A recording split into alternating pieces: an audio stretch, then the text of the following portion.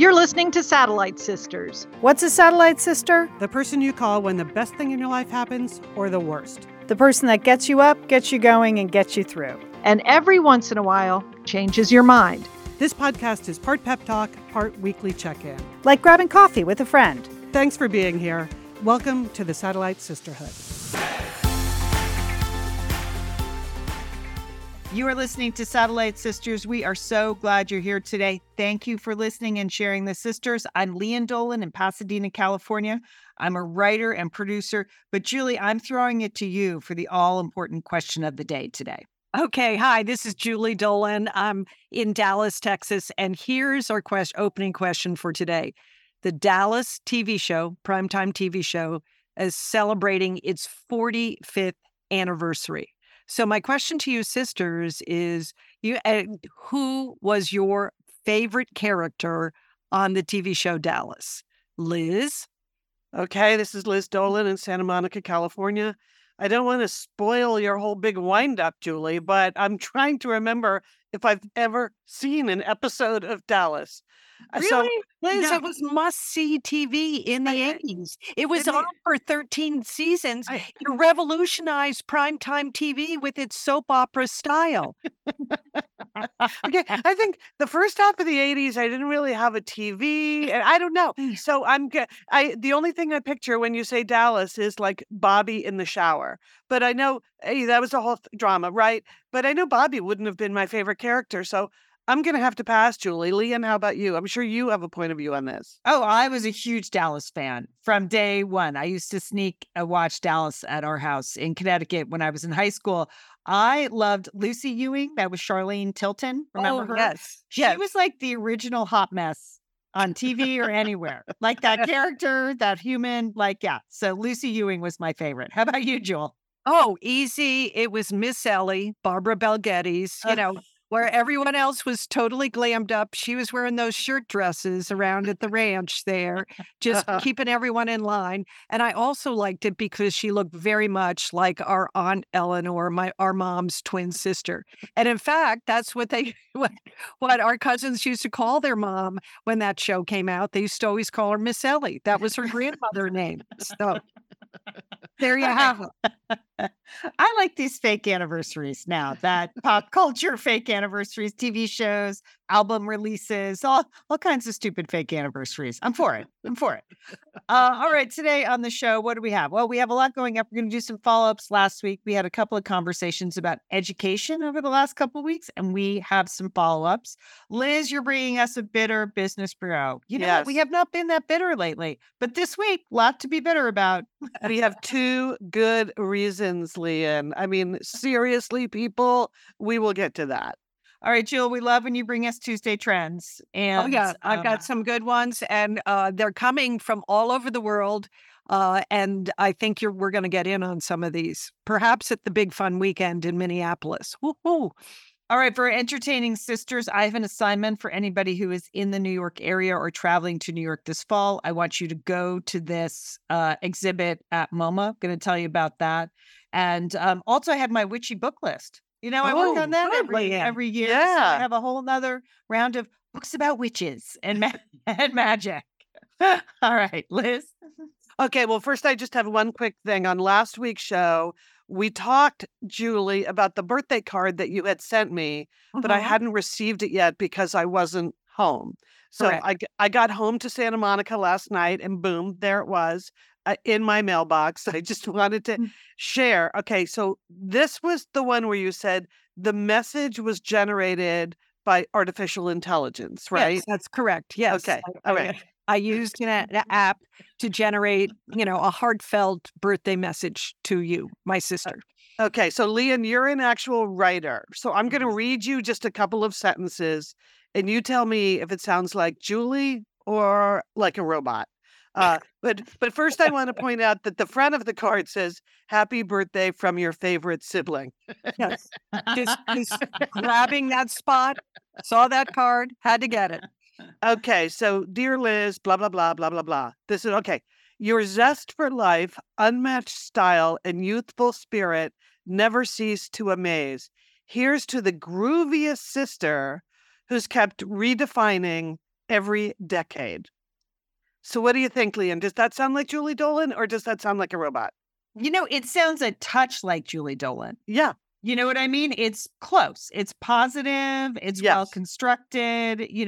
The sentiment, I think, is something that Julie would say to you. Just the language is a little strangely formal and like, I don't know, like a robot wrote it instead of Julie Dolan. That's what I would say.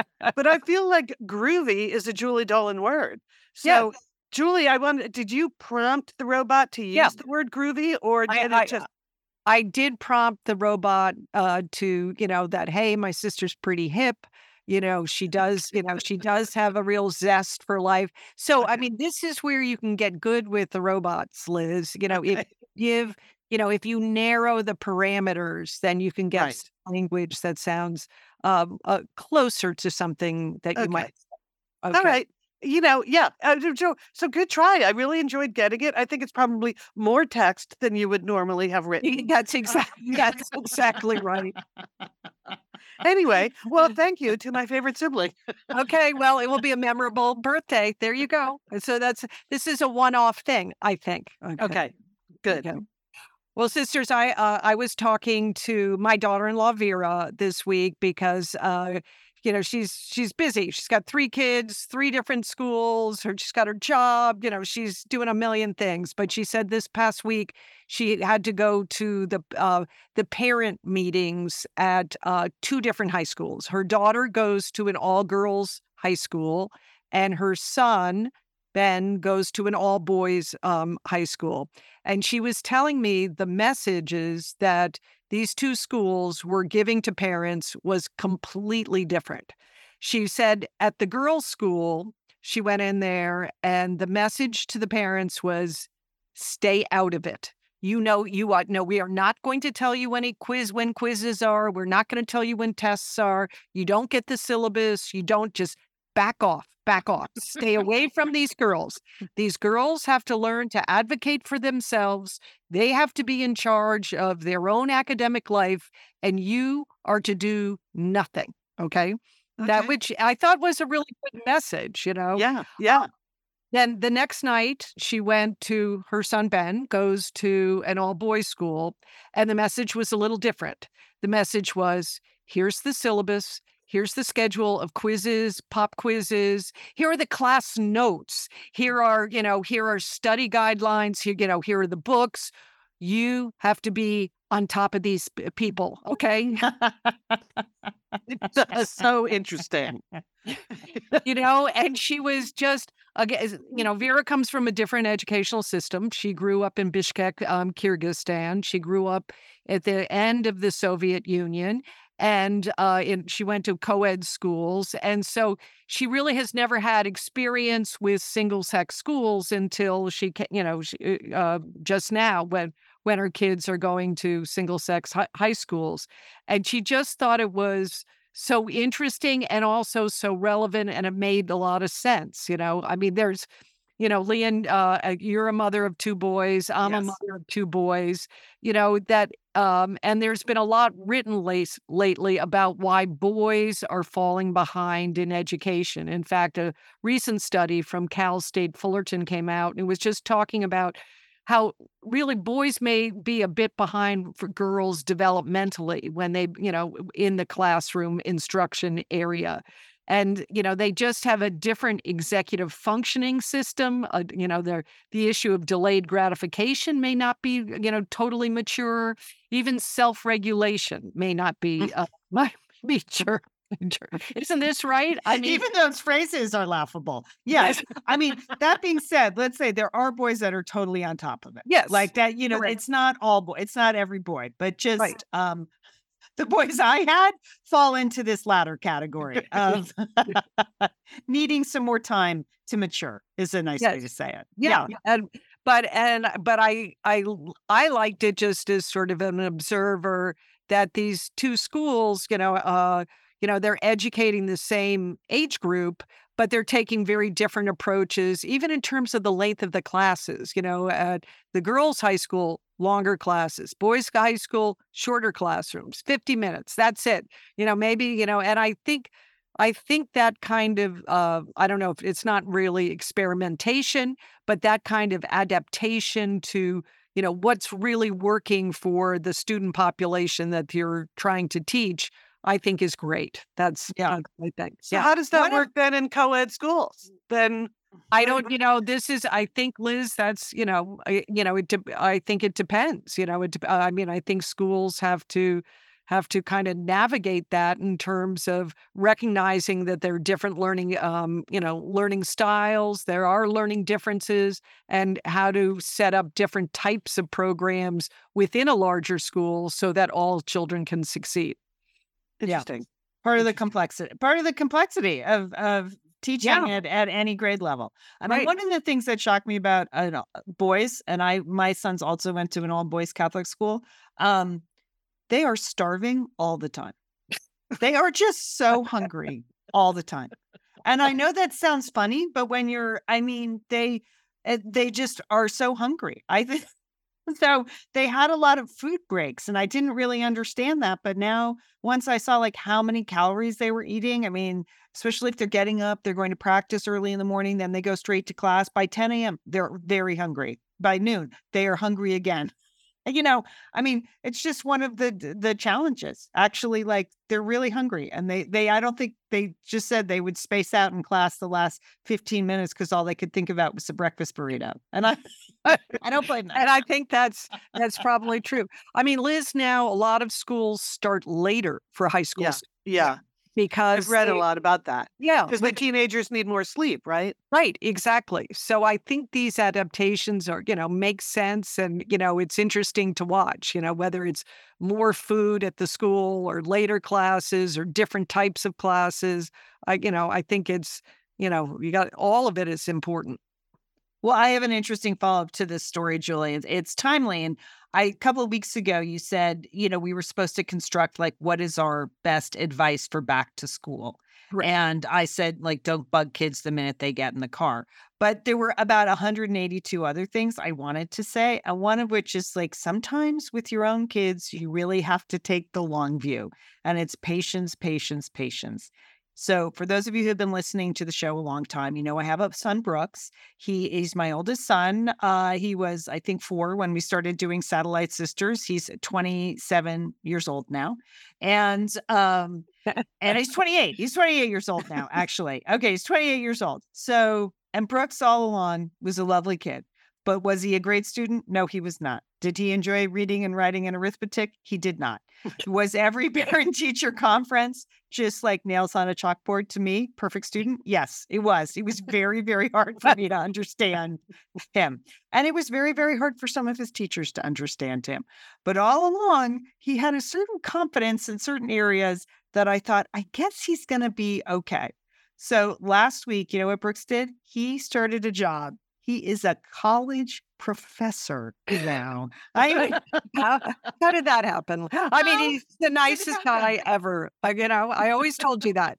My godson, the nicest guy ever. Yes. It's unbelievable. And even when he told us that he had gotten a call from the head of the department at his alma mater, he went to an art school, which of course caused every parent I know to roll their eyes and say, oh, is he going to be taking underwater basket weaving? Oh, shut up.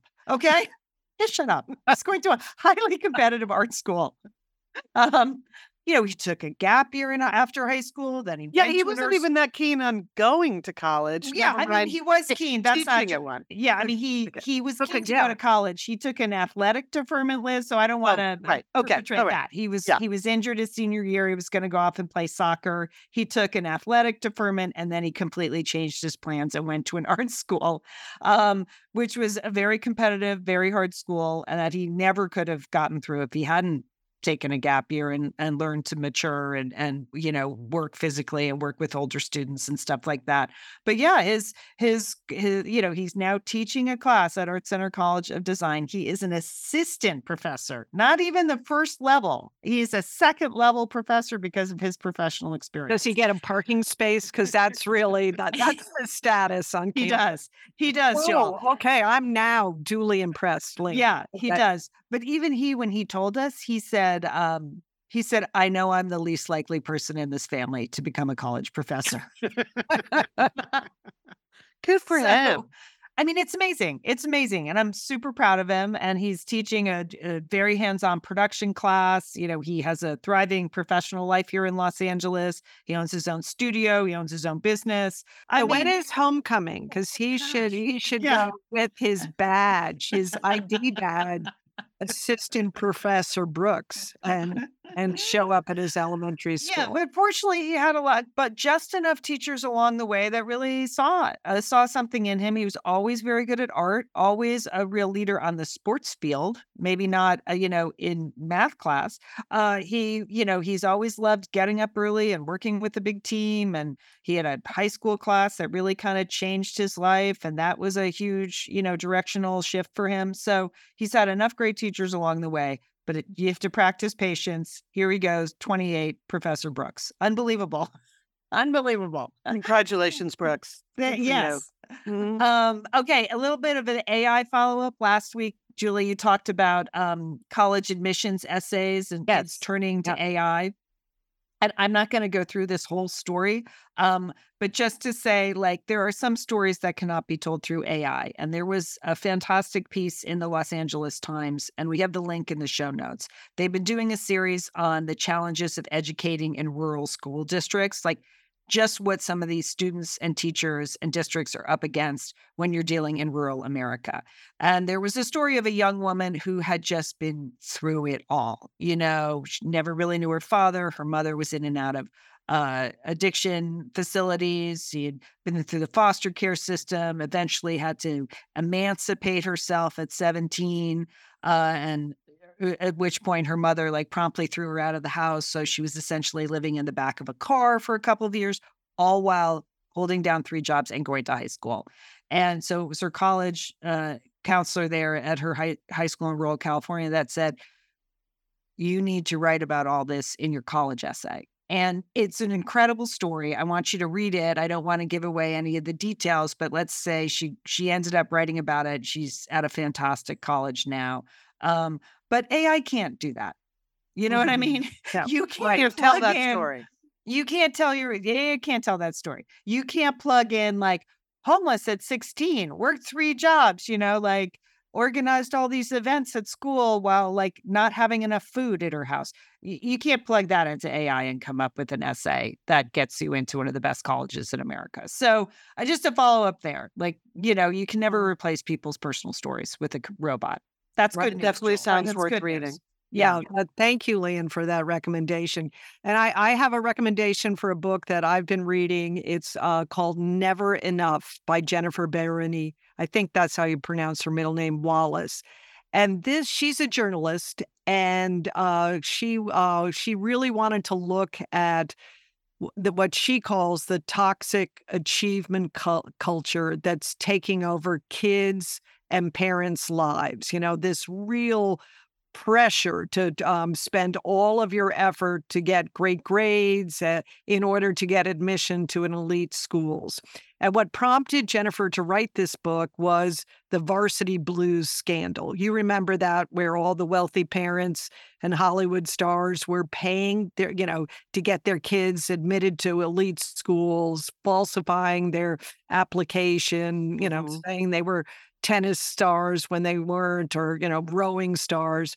Well, anyway, that's what prompted Jennifer to do this. And she interviewed 6,000 parents and kids about the issue of pressure, Liz. Okay. Just what it's like, even if you don't want to, as a parent, don't want to put pressure on your kids, it's just so pervasive in a lot of communities. Maybe not in certain zip codes, but in many zip codes, it is, it's where all the energy is spent, is on, training kids and extra coaches and extra test preps and, each grade, each test, it all counts so much. And she said what's happening is, the kids, even if they achieve what they thought was their dream to go to an elite school, it's not rewarding for them. They, that there are kids there with,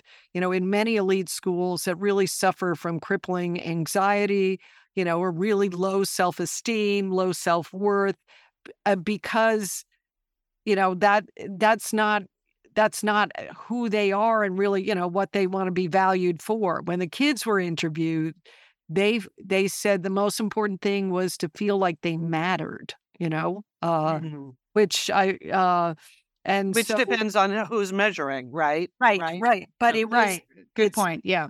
It's about their own self-worth or having intrinsic self-worth. So it's a very interesting book. Again, it's called Never Enough. She does have some suggestions. She offers a toolkit for, how if this is in your own family, how you might be able to kind of lower the temperature, lower the pressure, so kids, or broaden your perspective about what success really looks like, Leanne and Liz. So I think it's really a very interesting read, really well done, and something that many parents would enjoy. Yeah. It's funny. It makes me think about what Leanne said about Brooks, that Right. that despite all of the external measurements, Brooks always had a lot of confidence and believed in himself. Yes. That is the thing. Like with Brooks, like the grades, like the totally average grades and the never turning in any math homework, it bothered me, but it never bothered him.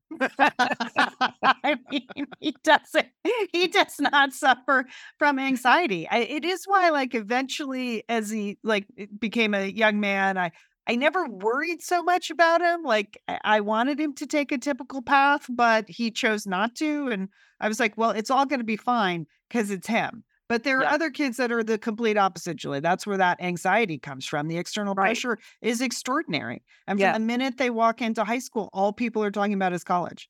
That's it. And it's sort of kind of, takes those 4 years of really critical development, I think, and turns it sort of inside out. High school is in of itself a really important, exercise, a really important time to grow up, a really important part of your life. But if the sole goal is to get into one of 6 or 7 colleges in the country, that's a lot of pressure. It's a lot of pressure. Right. Yeah. It's the complete opposite of that story I recommended about education in rural America. Those are not the challenges that they have.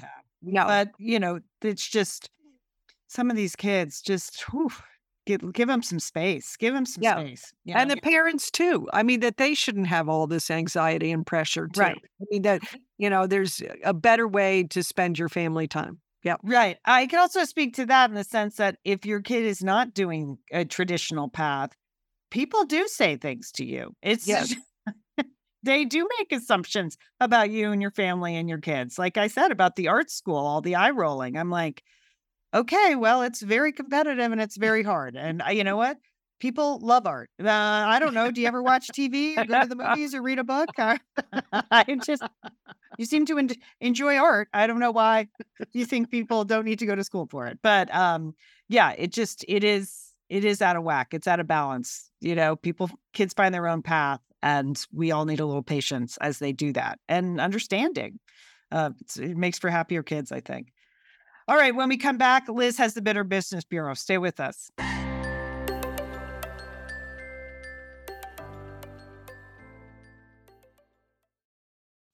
Hi, all. It's Leanne Dolan from Satellite Sisters. And you know what my definition of self-care is?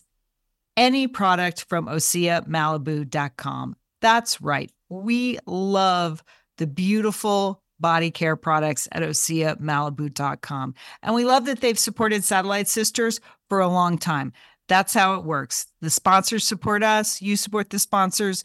We continue to produce Satellite Sisters content for you. And you know what? We do it with really great looking skin. This is the year of Undaria Algae Body Butter. If you have not tried this amazing product yet, 2024 is your year because Undaria Algae Body Butter is Osea's clean, vegan, and sustainable product. It makes a glowing choice for achieving your New Year body care and self-care goals. I got to tell you, you put this stuff on. First of all, we've said it before, you want to eat it. Secondly, you put it on, it makes your skin feel so smooth and hydrated, and that lasts for days. Have you ever had a beauty product that kind of fades out and an hour later you're like, what happened there? Not the case with the famous Undaria algae body butter. It's not your typical body butter, and that's why it works better. It's made with ingredients that's normally reserved for your face, like the Undaria seaweed and the ceramides, and it can transform your dry, crepey skin to smooth, soft, and supple. So make it happen in 2024. Start the new year fresh with clean, vegan skincare and body care from Osea. Right now, we have a special discount just for our satellite sisters and misters. Get 10% off your first order site-wide with code SATSisters at OseaMalibu.com. You get free samples with every order and free shipping on orders over $60. Head over to OseaMalibu.com and use code SATSisters for 10% off. Leanne and Julie here from Satellite Sisters, and we want to thank our friend Jenny Kane. Hi, Jenny. We love Jenny Kane. We know it's a California brand through and through, and we love their staples because it makes getting dressed so easy. Minimalist, effortless, but totally refined. And hello, Julie Dolan, that's kind of you. Minimalist, effortless, and totally refined. What have you been wearing from Jenny Kane this week? Leanne, I love the cocoon cardigan. It's perfect for the hot again, cold again weather we're having. This is sweater weather, and you can just pop on that cardigan. And even if you're wearing something schlumpy underneath, all of a sudden you look elevated and you're ready to go. You look minimalist, effortless, and totally refined when you wear the cocoon cardigan. Yes, I do, Leanne. I get compliments on it too, because it's just the perfect thing to put on. Well, that's why we love Jenny Kane, is that everything is beautifully designed and really flatters the wearer. So we want to encourage you to check out everything over at jennykane.com. You're going to find your new uniform. What is it that you want to put on that just perks up your presentation? Find your new uniform at jennykane.com. Our listeners get 15% off their first order when they use code SISTERS at checkout. That's 15% off your first order at jennykane.com. And Jenny Kane is spelled JENNIKAYNE. jennykane.com, promo code SISTERS. Let getting dressed be one less thing to worry about. Thanks, Jenny. Okay, sisters, it's been a while since we had an installment of the Bitter Business Bureau. Really, one of our ongoing favorite segments, wouldn't you say? Yes. Yes. Who doesn't like to get bitter? Forget about being happy. Yes. Yeah, at businesses and things. So there were two stories this week that jumped out at me for the Bitter Business Bureau. So for the first one, I'll introduce by saying, seriously, Jan Wenner? So just a little refresher. Jan Wenner was the founder of Rolling Stone magazine. And so big power player in the music business for a really long time. He was also one of the founders of the Rock and Roll Hall of Fame. Well, this weekend, he was thrown off the board of the Rock and Roll Hall of Fame Foundation for what I think is 100% legit reason. So he published a book that is his favorite rock and roll interviews from Rolling Stone. The title of the book is The Masters. And then he gave a lengthy interview to the New York Times about the book, The Masters. And one of the things the journalist asked about is, why did he choose in this book of all of his favorite interviews of the biggest thinkers in music to include not one woman and not one Black person? That is Dylan, it's Lennon, it's Springsteen, but it's basically, I'll just bluntly, he's an old white man and he only featured old white men. So like how that happens in this day and age is just a complete mystery to me. That nowhere along the line somebody said, well, there must be others.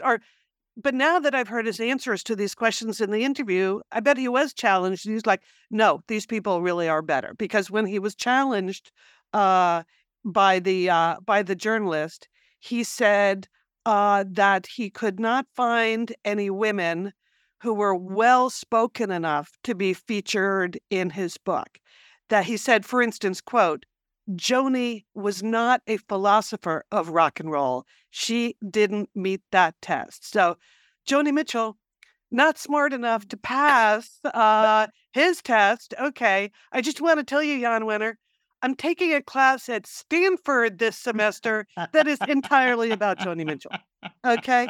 So maybe she's not going to pass Jan Wenner's test, but she seems to be satisfying the music department at Stanford University.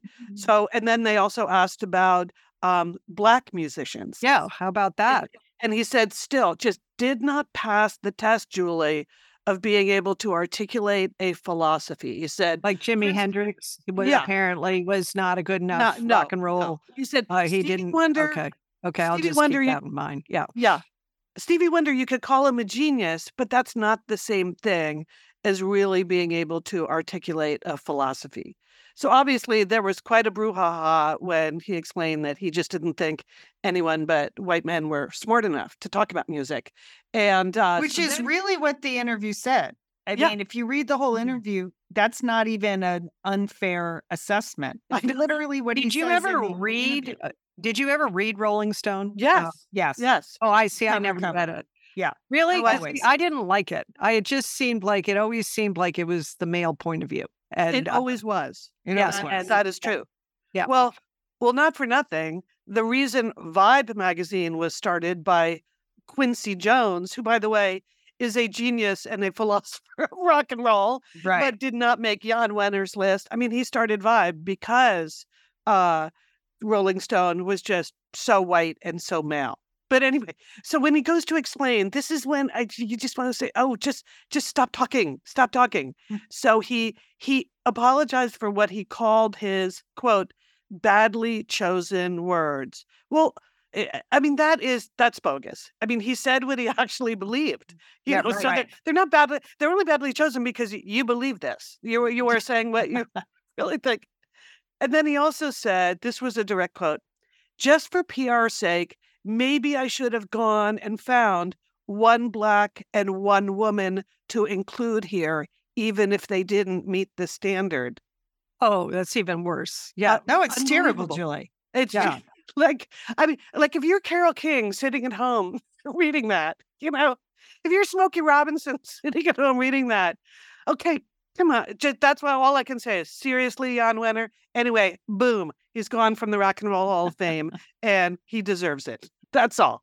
And just kudos to David Marchese, the journalist who really held his feet to the fire. At one point, he did actually work at Rolling Stone on the digital side, like early in his career, the journalist. But, I mean, it's a very good interview. So even if you've heard excerpts or seen excerpts, it's worth reading the whole thing because there are other sort of jaw-dropping revelations in there, too. Anywho, but the whole thing is actually worse than the headlines. So that's why agree. That's why we thought it reached our bitterness test, which is important. Jan. Okay, next Bitter Business Bureau installment. I'm just going to say, seriously, Sudafed doesn't work now. This was crushing news. Crushing news. Okay, we are a family of sneezers. All right, a family of allergies. I personally do not suffer from serious allergies, but the amount of hours, days, weeks I have spent watching Leanne and Monica and Sheila and our brothers, like, do you have any Sudafed? Do you have Sudafed? Like, who's got the Sudafed? Like, the moment someone starts to sneeze, it's like the drug dealing that would go on in our household based on who was holding. And holding was always Sudafed.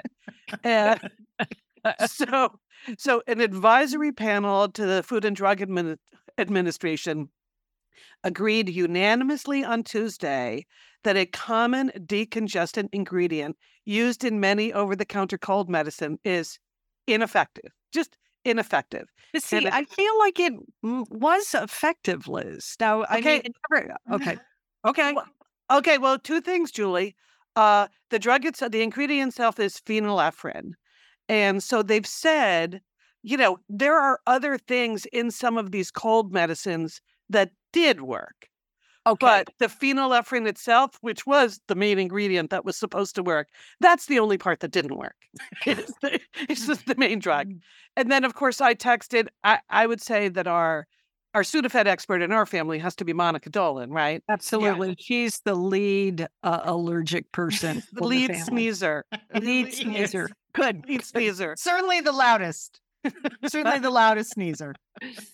So when I texted Monica, like, sad news about Sudafed, she's like, yeah, too bad people wasted their money on fake Sudafed, but don't discount the placebo effect. If you thought you were taking effective cold medication, you might have felt better by magical thinking.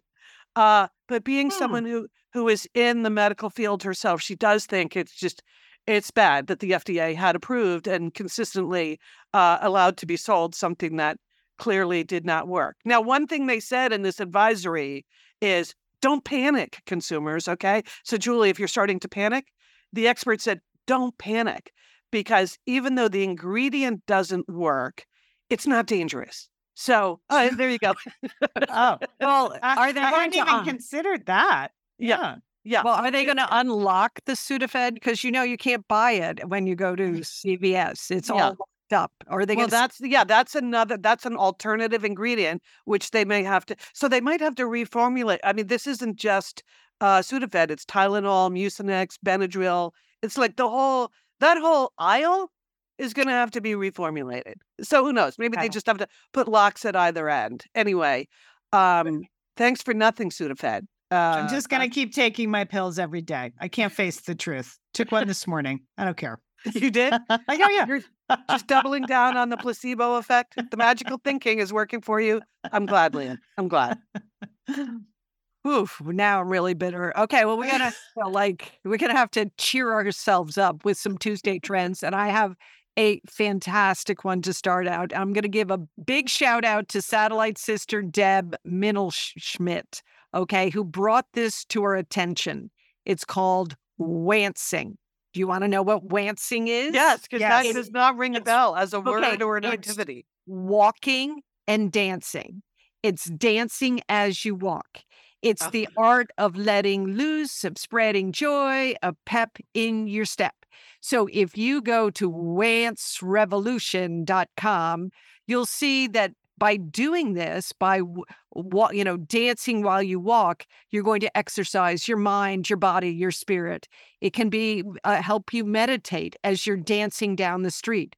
And clearly, you're not caring what others think, Leanne, when you do this. You're just expressing yourself through movement. And perhaps you're meeting other like-minded people as you wance down the street. Okay. I have to go to the website right now to Wance Revolution and see what this is all about. It's full of joy, Leanne. That's what it is. It's pep in your step.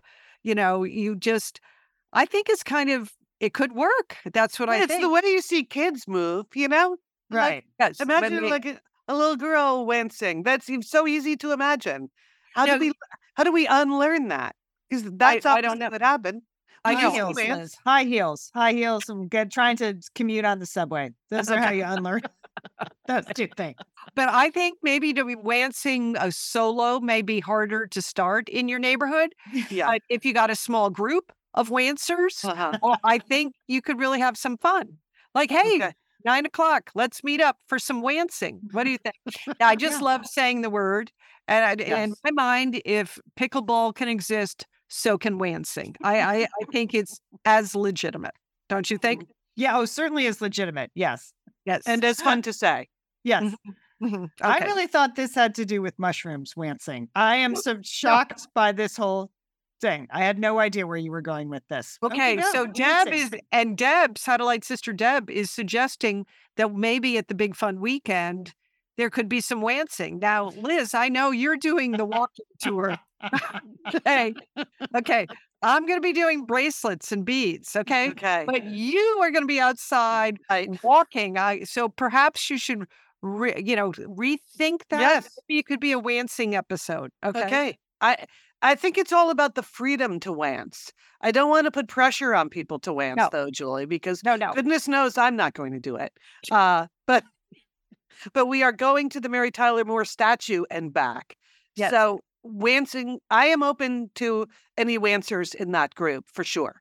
Okay. Liz, it appears that there is quite a wance community in St. Paul, Minnesota. Yep. Okay. So watch out. They could show up. You just invited them to come. So Okay. all right, Oogie Oogie. All right. Okay. All right. We've got to move on.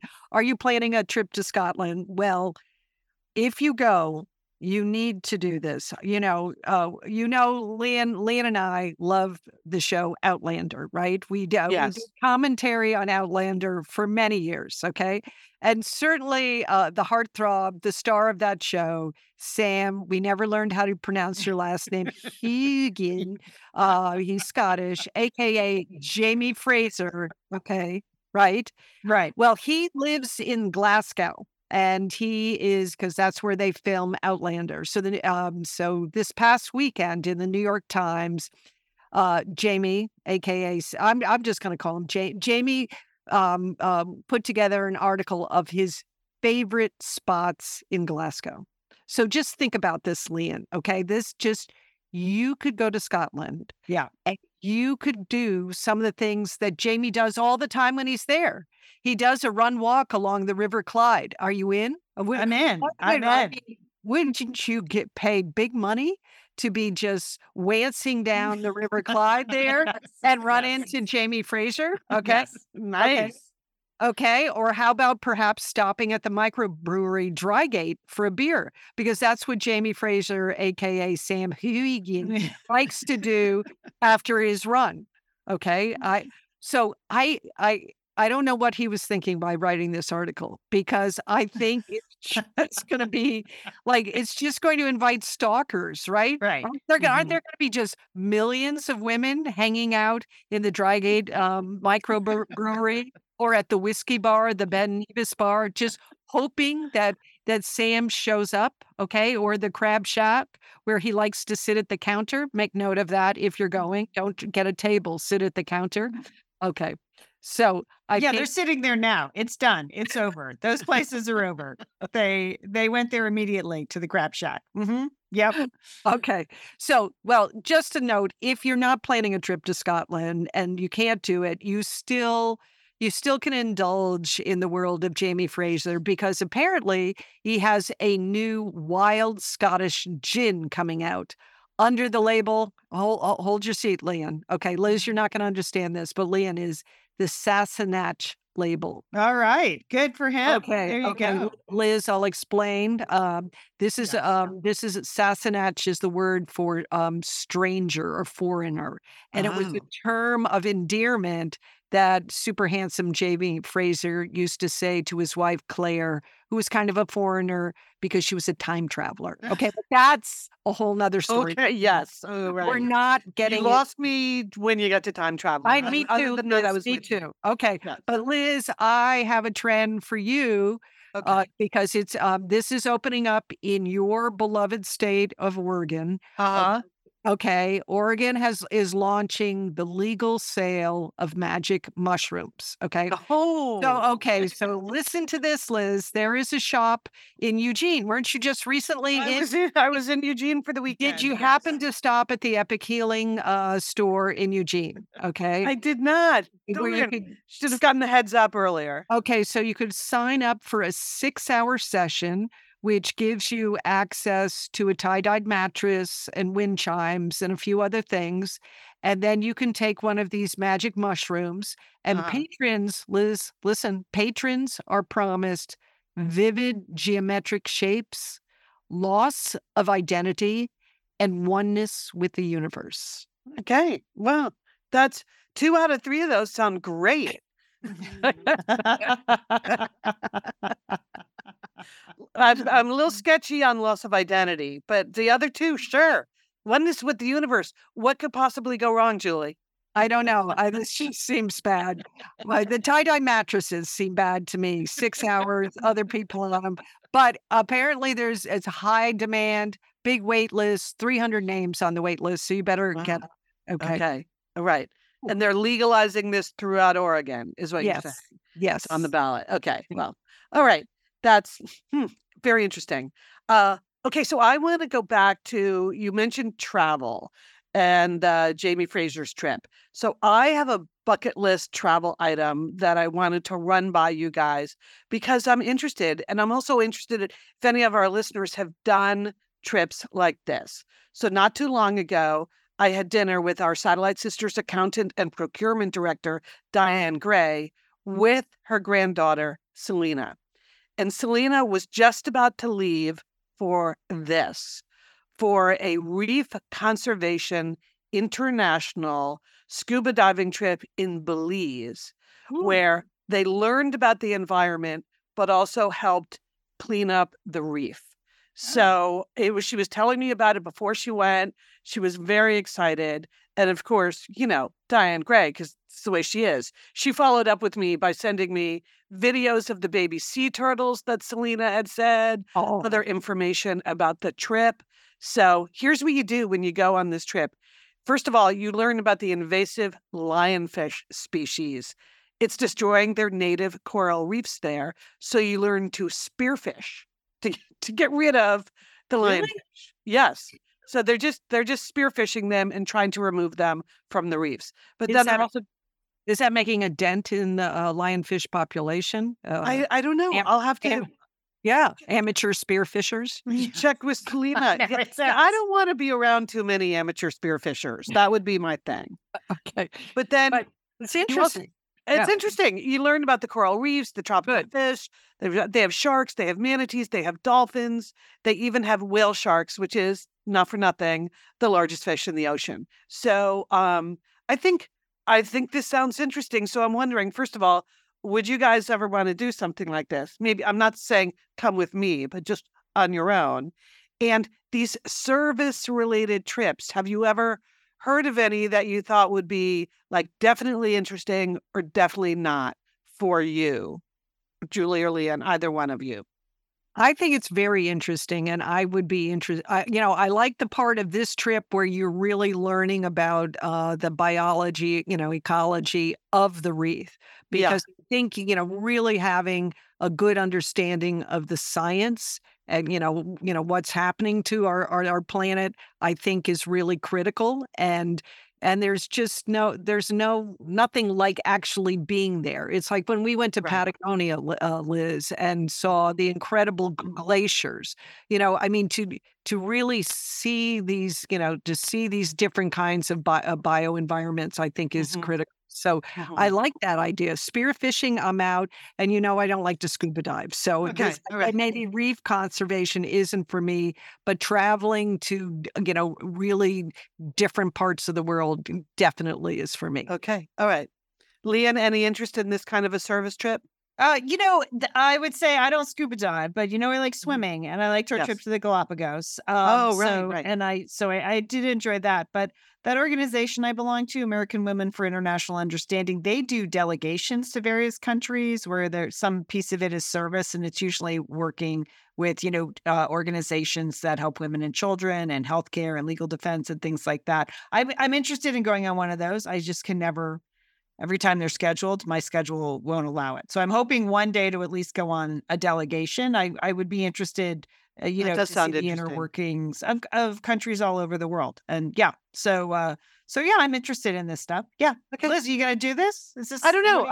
2024 right now. I haven't penciled anything in, Leanne. So it's thought. I want to talk to Selena now that she's home, and I'm going to post this in the Satellite Sisters Facebook group.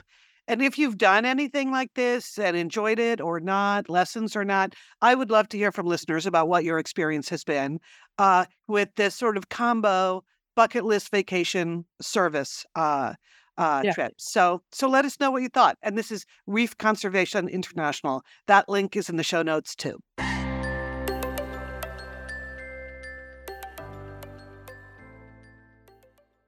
Leanne and Julie here from Satellite Sisters, and we love Prose. Prose is the custom hair care system that is truly made to order, and we are big proponents of Prose here at Satellite Sisters. Thank you, Prose, for supporting us and for supporting our hair goals. Julie, I am trying to get my hair in shape for my book tour, which starts in a little bit. I am going to be out and about. I'm going to be walking into rooms. I've got to get going. I got to make sure the hair looks good because people are looking What do you think, Jill? Give me your honest assessment of my Prose progress. Leanne, I'm looking at your hair on the screen and it looks great. It's full of body. It's bouncy. Whoa, look at that. Just when you zhuzh it up like that, it's amazing. I mean, you don't have any of that dryness you used to have in your hair, you know? You make me a little jealous, Leanne. You got some good looking hair going there. Thank you. You know what? I have seen a giant difference since I've been on the whole Prose regime. I take the hair vitamins that are, specifically prescribed for me. I took the hair quiz. They analyzed my hair type. They know where I live. They know in terms of the weather. They know how often I go swimming. They know this. They know that. I take the vitamins. I use the shampoo, the conditioner, the post leave-in conditioner when I'm in a really dry place or it's the winter season. And I do think I'm making a lot of progress. Thank you, Julie. I appreciate that. If you want to make progress with your hair, check out Prose. Custom made-to-order hair care from Prose has your name all over it. Take your free in-depth hair consultation and get 50% off your first subscription order today. Plus, 15% off and free shipping every subscription order after that. Okay, so that's great. 50% off your first subscription order plus 15% off and free shipping every subscription order after that. Go to prose.com/sisters. And Prose, is PROSE. Prose.com/sisters for your free in-depth hair consultation and 50% off your first subscription order. Thanks, Prose. Thanks for my hair. We are so happy at Satellite Sisters to have BritBox as a sponsor. We love it. It's the streaming home of the best British television with exclusive mysteries, crime dramas, comedies, documentaries, and more. Julie, what's your fave? Vera, I love this show. I'm on season 11. I mean, Brenda Blethyn is such a great actress. And the character Liz, Vera, I don't know if you've watched it, but she's essentially Margaret Thatcher in a trench coat, okay? She is bossing people around and solving crime. I love her. Okay, well, I want to especially recommend Archie. Archie's a brand new limited series. It's starring Jason Isaacs as Archie Leach. Who is he? He's the man who became Cary Grant. And, what's so interesting about this is it's sort of about how he became a star in old Hollywood, how he went from being Archie Leach to being Cary Grant. But also because it's him growing up in old Hollywood, there are a lot of people in the movie playing Doris Day, Grace Kelly, George Burns. It's little snapshots of what it was like to become a movie star back in the day. So I really enjoyed it and recommend. So sign up for BritBox today to stream Archie and any other fan favorites from any device you have. So we have a special limited time offer.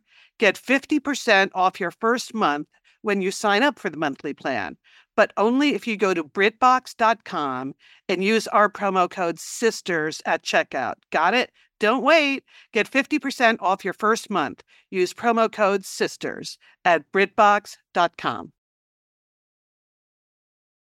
Okay, we're back. A couple updates. Satellite Sisters Big Fun Weekend happening in a month. If you are listening to this and you are joining us, check your email because you should have gotten an attendee survey. Right now, as we're speaking, they're going out to everyone who's coming to the Big Fun Weekend. So you can check off what events you're going to be doing. We have a few other questions for you, just trying to figure out who's going to come and do what, when, and where. And one of the activities is bracelet making. And we just want to say, don't wait till you get to Minneapolis to start the bracelets. All right. If you're into it, if you want to do these sisterhood friendship bracelet exchanges, start now because it does take a while to make these, but it's worth it. And it's a lot of fun, right, Jill? It is a lot of fun. And we're just imagining that when people get to Minneapolis, you're going to show off your bracelets. And as you meet other satellite sisters, maybe you'll trade bracelets. So it's really fun to make the bracelets. If you don't want to do that, find a teenager. I'm employing my granddaughter Alice. I've made some, but now she's making some for me. Put, your favorite satellite sister expression on it. I know we're going to have fun. We do have bead supplies for Saturday morning. So if people want to make additional bracelets, or if you think of other things that you want, or you want to show people how to make bracelets, we can do it then. Right. But do bring your own kits if you bought them. that would be good. We don't have beads for 150 people to No, make no. dozens of bracelets. Right. Okay. That's just key follow-up for the Satellite Sisters Big Fun Weekend. All right. Time for entertaining sisters. Joel, what do you got? Okay, well, first of all, I have to give a $5 Satellite Sister shout out to my friend Cammie, who recommended this to me. It's a Netflix movie. It's called Love at the First Sight. Love at First Sight. This is a very cute rom-com. And Leanne, it's based on Jennifer Smith's book, called Love at First Sight. Okay, this has it all. But Liz, imagine Love Actually meets Sliding Doors meets Four Weddings and a Funeral. Okay, that's what this movie is. It has it all. Okay, so it has a chance meeting at an airport. It's set in London, so of course they're British accents. There's a wedding. There's a memorial service. There's fabulous flowers. There's tears. It's set at Christmas time. Okay, totally enjoyable rom-com. My only note to people is do not watch this on a plane. Don't download this movie and go on a plane because it's a sob fest, okay? And you will be a blubbering mess, okay? And you don't want that, okay? Watch it at home, okay, in the privacy of your own home. That's what I would recommend. But it's very cute. Love at First Sight. All right, Julie, excellent recommendation. I've seen a lot of people have been heaping praises on that. Oh, yeah. I mean, and it has Haley Lou Richardson in it, and Ben Hardy is the male lead, and he is like Heath Ledger mini-me. He looks like, I kept looking at him, so he's like Heath Ledger's son. He's very cute, very cute. Oh, He was in EastEnders before he did this movie. Yep. Okay. Excellent. Okay, Love at First Sight on Netflix. All right, this is for New Yorkers or people headed to New York. I want you to go to MoMA, the Museum of Modern Art, and check out the new installation by Ed Ruscha, the California artist, of the Chocolate Room. Okay, this is literally a room made from chocolate, folks. I loved reading about this installation. It was first done in 1970. It's only been installed, I think, like 6 times around the world, various places. Since then, MoMA has brought it back. It's a room where the walls are tiled with dark chocolate. Right. So first of all, it smells delicious. According to, people that have been there, the curator, the artist himself, like it's a room tiled with chocolate. So it smells good. But the extraordinary thing are these tiles. They're like massive, like 12 by 24 inch tiles that are fabricated here in Los Angeles with a very famous fabricator. They actually press out the dark chocolate they're using this time, which is a first.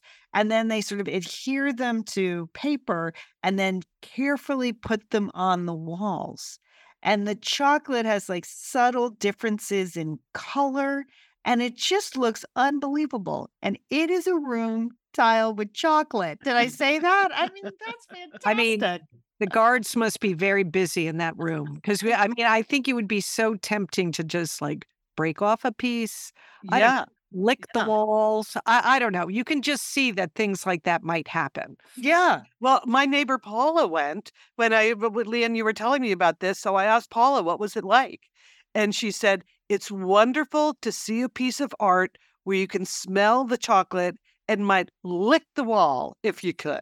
And the chocolate is super thin. They said like once they print it out and they adhere to this paper, like even if you put your hand up against the paper, it would melt the chocolate. Like it's excellent chocolate.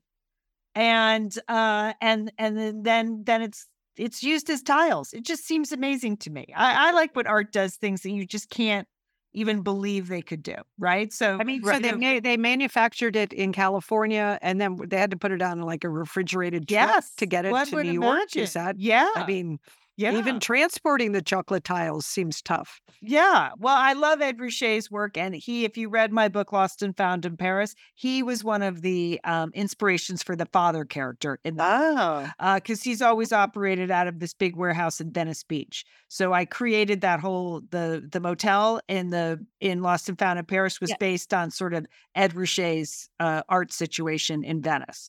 So he was the inspiration there, and he's mentioned in the book. Actually, I used him in the book. But anyway, it's a room filled out of chocolate, made from chocolate. So if you're going to New York, please check in on that. Let me know. Let me know what that's like. I would love to hear some first person experiences. Also, it's the spooky season, and I do love witches. And so I have my 3rd annual witches book list posted now at bookshop.org. You can find the link in the show notes. I have posted a lot of books about witches, so it's hard to come up with a book list every year. But you know what? I'm not the only one who likes books about witches, because every year they come out with more books about witches. So there are some fun ones, some light rom-coms. I loved Alice Hoffman's The Invisible Hour. That has, she's such a good writer and did the whole Practical Magic series and just has the most gorgeous cover. And that one is very evocative. The Witch of Wild Things is about like a family of Mexican witches, and they use a lot of herbs, and there's a lot of that kind of stuff in it. I love that. The Unfortunate Side Effects of Heartbreak and Magic. That's just a fun, funny rom-com I think you'll like. I have a couple of some how-tos on the list. How to be a witch. Julie, okay. I know you're I'm not really. No. Witches not my thing. No, I don't really like witches. But so I have one that's just called the Kitchen Witch Companion, which is recipes, rituals, and reflections. It's beautiful illustrations and things like that. I thought kitchen witches were good. And then another one for the stitchers in our community, Mystical Stitches, embroidery for personal empowerment. So some very cool designs. Okay. And a lot of other, and then 10 other books. And then there are also lists there from 2022 and 2021. So a lot of books about witches now happening at the Satellite Sister / Lee and Dolan shop at bookshop.org. So there you go. All right. That's it. I think that's it for the show. Yeah. It is. Yeah. Okay. Oh, all of a sudden we're at the end of the show. I see it on my thing. Thanks. Okay, so thanks to Sergio Enriquez for engineering our show. A big thanks to Emily Borgine for creating our graphics. A big thanks to our sponsors who make our show possible. We appreciate you, and we appreciate the listeners who use those codes and go to those URLs and patronize the sponsors. So thanks to you too. All right, our to-do list for the day. Joel, what do you got? Okay, well, I have to respond to Eli, and that would be Eli from the marketing team at Easy Plant. Have you seen this on the internet? Easy Plants, they're you buy the plants online and they come, but they have this special watering system where you pour water into a container and then you don't have to water them for like months. Okay. I'm fascinated by this, Julie. I see this on Instagram all the time. I'm tempted. Have you actually bought one? No, I haven't bought one. But see, Eli writes me every day. He said, "Dear Julie, this is Eli. Hey, it's Eli again. We know you were looking at that fig tree. Do you want to, I'm not that good with plants, but I just don't know if it's like a gimmick or does it really work, or would this plant die just, the same as all my other household plants die? I don't know. But Eli, we just, every day he writes me, so I got to respond. That's how they get you. When are we going to be able to stop talking about plants? I mean, we've had a lot of talk about plants, haven't we? We last couple of years. I mean, not on satellites, it's just out there in the community. It's all, I'm just bitter because our really wonderful garden section of the LA Times has now just become all house plants. I'm like, what is happening? Anyway, that's just me personally. All right, Julie. Oh, sorry. I didn't mean to trigger anything. Just had no idea you had a beef. Wow. Seemed kind of bitter over there. Yeah, sorry. We never should have done the bitter business. Yeah. All right. Well, I'm mine to do this. Liz and I have to do a speech this week. Sometimes these speeches are on our calendar for like a year, and then still they can come out of the blue. Isn't that true, Liz? Like all of a sudden they've snuck up on us. So Liz and I are doing a talk tomorrow at a club in Los Angeles. And Jewel, I had to put together a PowerPoint. And one of the things, and you and I have used this PowerPoint, it's the history of Satellite Sisters, kind of the joke history of Satellite Sisters. But one of the things I learned to do during the pandemic, I taught myself PowerPoint, like advanced PowerPoint. And I just want to say that's changed my life. And I'm all for learning new things. And I'm sure PowerPoint is now really passe and no one does it, but I finally learned how to use it. And second, I used all of our great graphics from the show, Julie. All of the things that Emily has done over the years that I haven't.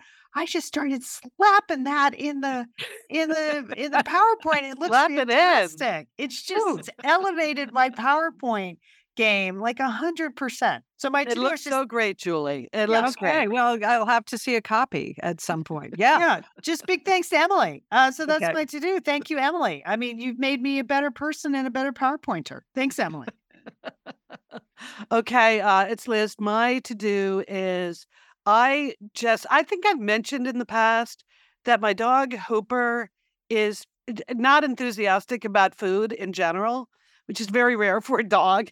But also occasionally just goes on these hunger strikes where he just quits eating whatever food I give him and forces me to change the brand. And but so I've gotten used to that, but I was away for the last 10 days. Right before I went away, he didn't seem to be eating much. So I thought, okay, when I come home, time for a new brand. But then he goes to his dog sitter, Mark, and being at Mark's is like eating at McDonald's every day for 10 days. Feeds him complete junk food, like whatever. It's bacon and it's hamburger and it's sausages and it's stuff. So normally he bulks up when he's at Mark's so he can come home and sustain his hunger strike here, where I'm giving him the healthy food. But when I picked him up early this morning, Mark said he was not even eating the chicken sausage I gave him. He was not. He was leaving bacon in his bowl. So I think we might have a situation here. So my number one thing I have to do today when we're done with the show is make an appointment to take him in to see his vet, because she knows him and she knows that this is sort of his pattern. But, it's not good when a dog stops eating. Yeah. So, no, it's very worrisome. Yes. It's very worrisome. So we are going to get on the case. So I don't know what I'm going to feed him today. Of course, as I'm leaving Mark's, he's like, buy a rotisserie chicken. So that's what. Okay. I mean, he talks to me as if I've never had a dog before. Anyway, whatever. He's right. I'm going to get a rotisserie chicken and we'll see how that works. But really, we're going to have to go see the vet. So that's me. Ooh, that was a long to-do. People had issues. People working some stuff out in that to-do section. All right, Liz, I'll see you tomorrow at our speech. Okay, yes. I hope I at your speech, girls. Yeah. I'm just afraid I'm going to forget. I know. Let's show up. All right, Jill, have a great week. You too. And don't forget, call your satellite sister.